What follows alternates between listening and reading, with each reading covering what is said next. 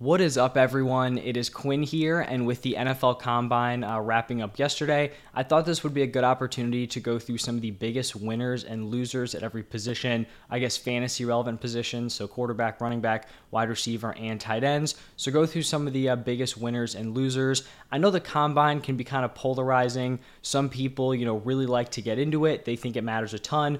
Other people think it's completely pointless. Athletic metrics, people aren't super into it. They think it's just, what you've done on the field. That's kind of what's going to dictate you as a player. Personally, I would say I'm somewhere in between those two takes. Obviously, what you've done on the field is most important, but I do think the Combine will kind of affect NFL teams' processes, and I think it will kind of shake up some of the draft capital for these players, and I think that obviously can have an effect on them moving forward and will change how, we evaluate players for Dynasty fantasy football. So just going through all the fantasy relevant positions. As always, if you guys enjoy the content, do me a huge favor, hit that like button and subscribe to the channel. But let's just jump right into it. We're going to start it off with the quarterbacks, and I actually just have two winners here, no losers at the quarterback position. We just have, probably like a top 4 or 5 that are super relevant. I don't really think any of them tanked their stock at the Combine. But starting off with the biggest winner, I have Anthony Richardson. And we kind of knew that he was going to be a really good athlete. We knew that was his skill set. I don't think we knew that he was going to be maybe the craziest athlete we've ever seen at the quarterback position. Like, I've seen some people, kind of crapping on it because, he's super athletic, but look what he did at Florida. He wasn't a great quarterback. All of this stuff. I still think this is wildly impressive. The dude had a 4.43 40-yard dash, 40.5-inch vertical jump, 10 foot 9 inches in the long jump, and he did all of that at 6'4", 244 pounds. So this man is an absolute unit. This dude is, pretty much an athletic freak. And then also in the throwing portion, he was solid. He had him and CJ Stroud going back and forth. Obviously, he wasn't necessarily keeping pace with CJ Stroud, but he was still pretty solid in the throwing portion. So I think with that kind of performance, with the ceiling he has, all his, raw ability, I think he's pretty much locked into the top 10 picks. And I feel like if he's going in the top 10, he's probably going to be a top 4 Dynasty rookie pick in Superflex. So you're looking at Bijan Robinson, Bryce Young, CJ Stroud. I feel like Anthony Richardson would be right in there. So he is definitely, a huge winner from that Combine performance. And I also feel like, this seems kind of crazy because typically, right, if you're drafting a quarterback and they bust, you're just kind of screwed. Anthony Richardson, even if he doesn't, click as a quarterback, this dude has a floor of being like a Taysom Hill on steroids, which is just something I don't know if we've really seen at the quarterback position. So just a really crazy athlete and really impressive numbers out of Anthony Richardson. Now, the second winner at the quarterback position is going to be CJ Stroud. He didn't participate in any of the athletic testing, but the dude just came out and put on a clinic in the throwing portion. He also showcased some pretty impressive arm strength.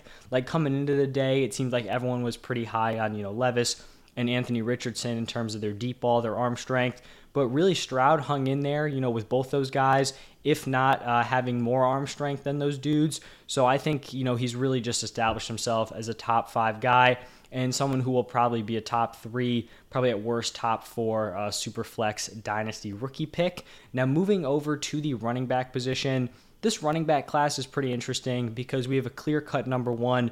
Obviously, it's Bijan Robinson. He was very solid at the Combine, came in solid workhorse size, and then also very impressive in the athletic testing. But then in this class, we've got these kind of smaller running backs, the guys just around 200 pounds or even, in the 180, 190 range. And so those guys, they tested pretty well athletically, but obviously the size is the concern. And then we've got some of the heavier backs who obviously aren't going to, light up the 40 and all this stuff because they do have more weight to carry around. So I think a lot of guys put up numbers we were kind of expecting. But the one winner I have here is going to be Chase Brown, who's kind of one of the only running backs we saw who has decent size while also being a top athlete. So he's 5'9.5", so nothing crazy there, but he weighed in at 210 pounds. So, that's pretty solid size. He's not sub 200 like we've seen with some of these other dudes. Then he comes out, he runs a 4.4 340. He had the best vertical and the best broad jump at the running back position. and he's also coming off of 2 monster seasons. This past year, I mean, this is a dude who went for 1,883 yards from scrimmage and 13 total touchdowns. So I think he's definitely a guy who kind of stepped in, was maybe more towards like the back end of the top 10 or top 12 running backs in this class. I think he came into the combine, lit it up, and is someone who definitely helped his draft capital, and is someone we're going to have to be, on the lookout for moving forward. Now, moving over to the wide receiver position, first position, we're going to have, a winner and some losers. Going to start it off with a winner here, and it's Jackson Smith-Njigba. And to be totally honest, it's not like Jackson Smith-Njigba came in and totally lit up the combine, but I think it was a solid performance from him. And then some of the other wide receivers in his kind of tier with his expected draft capital, some of those guys didn't really perform to a very high level. So I feel like it kind of helped JSN out here. So he didn't run the 40.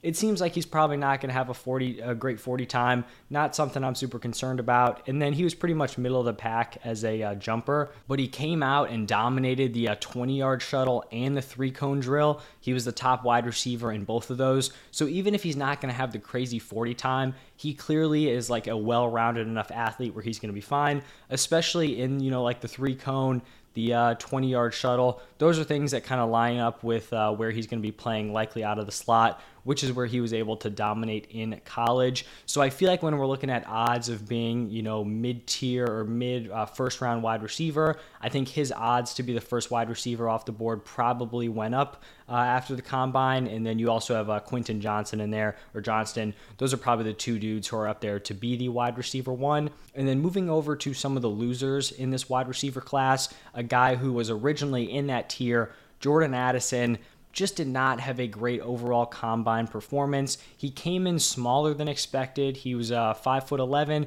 believe he was listed at 6 foot, so an inch shorter than we thought. And then he came in at 171 pounds, which is pretty light, for an NFL wide receiver. Obviously, we had the whole weight thing with Devonta Smith, but we also came with some not so great athletic testing from Jordan Addison. So he ran a 4.49 40, which isn't terrible, but at 171 pounds, you would like to see him moving a little bit faster than that. And then he was also towards the bottom of the class in terms of the vertical and the broad jump.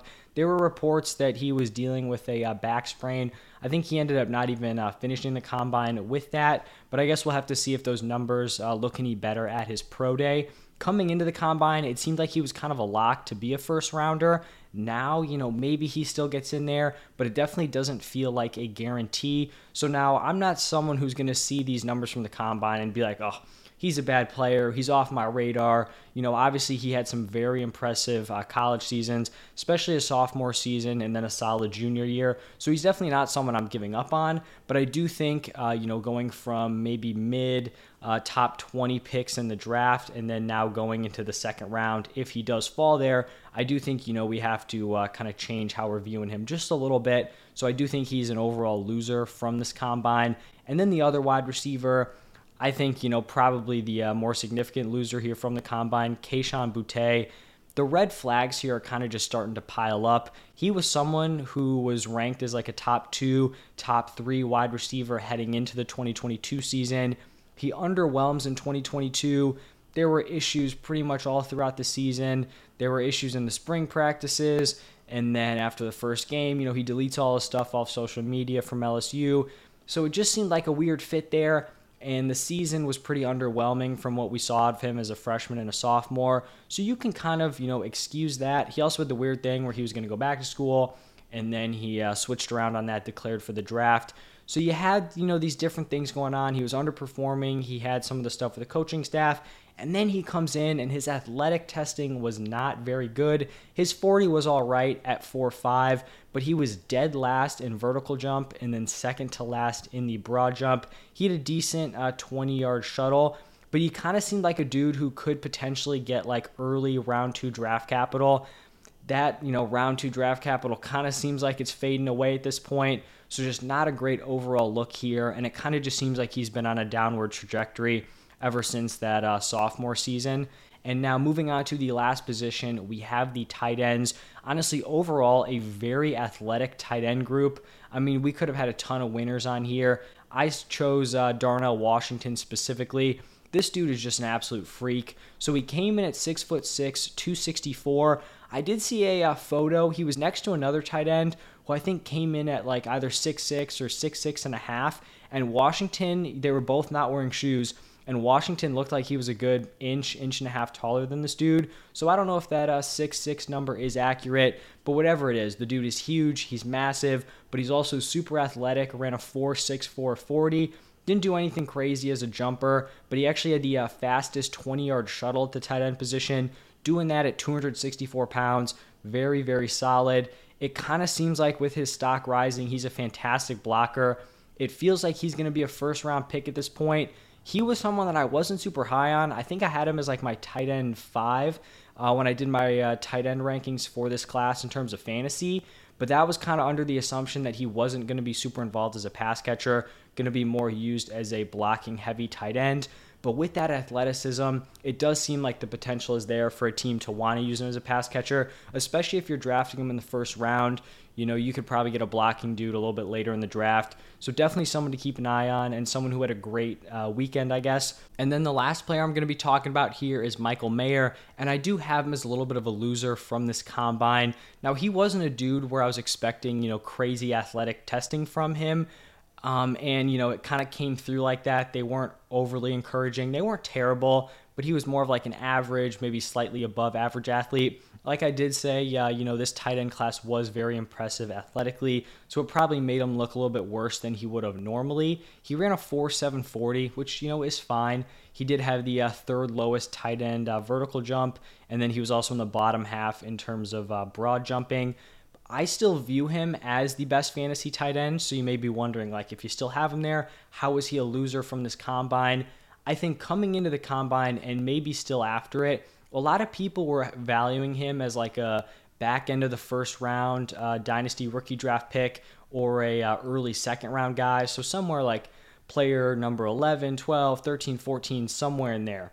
I made a video about the tight ends. I kind of talked about, like, if we're drafting Dalton Kincaid in the early third round, I'm fading Michael Mayer at that price, and I'm getting Kincaid, getting Musgrove, getting some of these other solid tight ends. So for me, I just don't think we can view him here at the tight end position. We want to be shooting for that upside. We want to be going after those freak athletes. I think Mayer could be a very solid tight end. He's a very solid pass catcher, but I just don't know if he has that massive ceiling. He could come in and give you really solid tight end 6, tight end 7, tight end 8 point per game numbers.